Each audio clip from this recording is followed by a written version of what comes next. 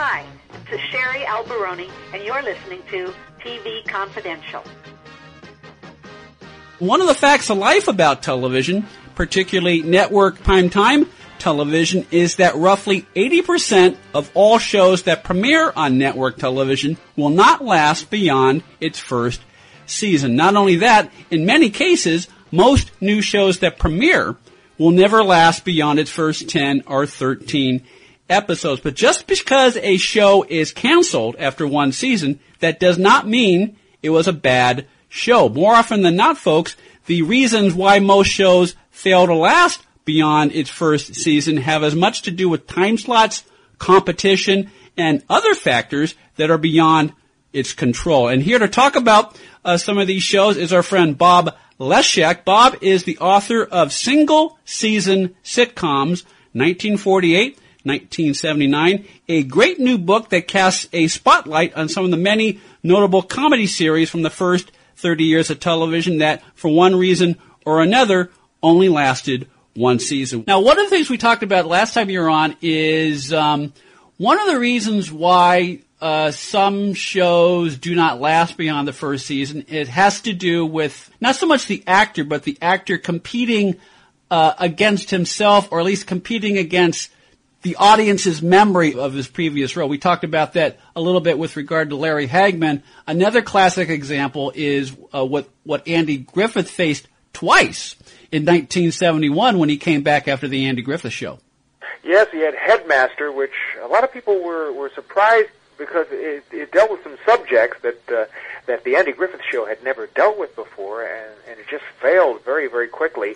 So suddenly they restructured, and within a few weeks he had the new Andy Griffith Show with a very similar scene to it was another rural community, and he was a mayor pro tem, and he had a wife and a kid, and they even brought back for the debut episode some of the old Andy Griffith Show people. Which is bizarre. Just didn't happen. It was too similar. Yeah. And then a couple of years later, Nancy Walker went through the same thing, meaning she tried two shows in the same season, and neither one of them catched on. That's very hard for an actor.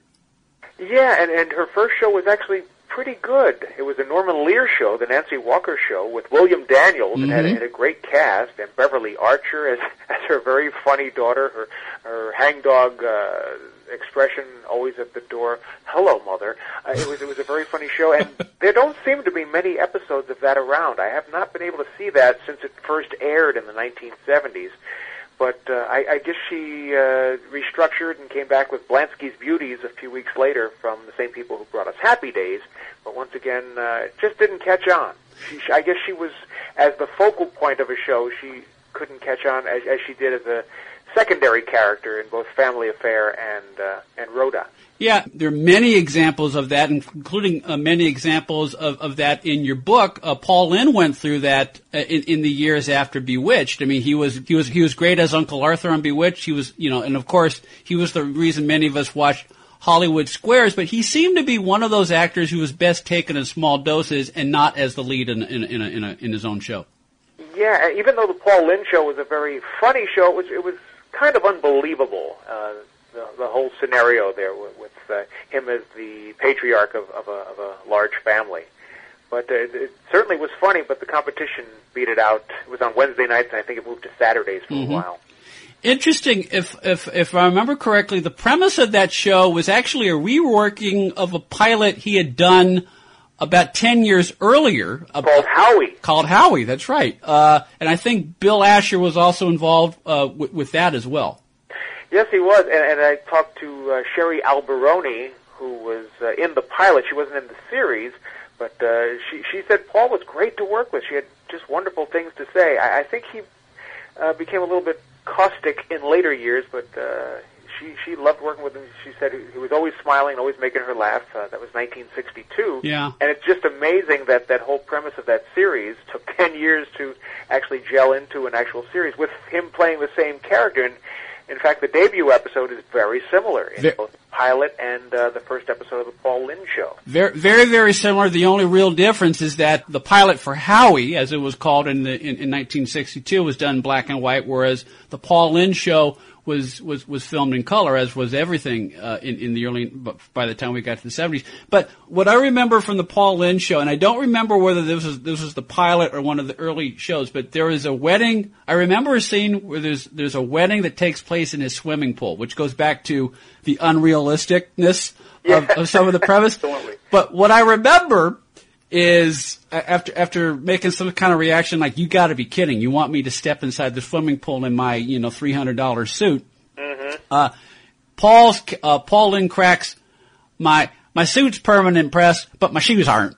So he takes his shoes off, but again, it was one of those things that sometimes you have a lot of talented people behind the scenes, but for one reason or another, a show just doesn't gel. It's not always a guarantee. The star power doesn't always pay off. In fact, a lot of people from the movies have tried to make it in television. Some have, and some just never made that transition. Like Mickey Rooney was never able to.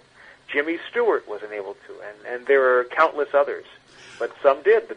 Doris Day did very well, of course, and Ann Sothern, and the list goes on.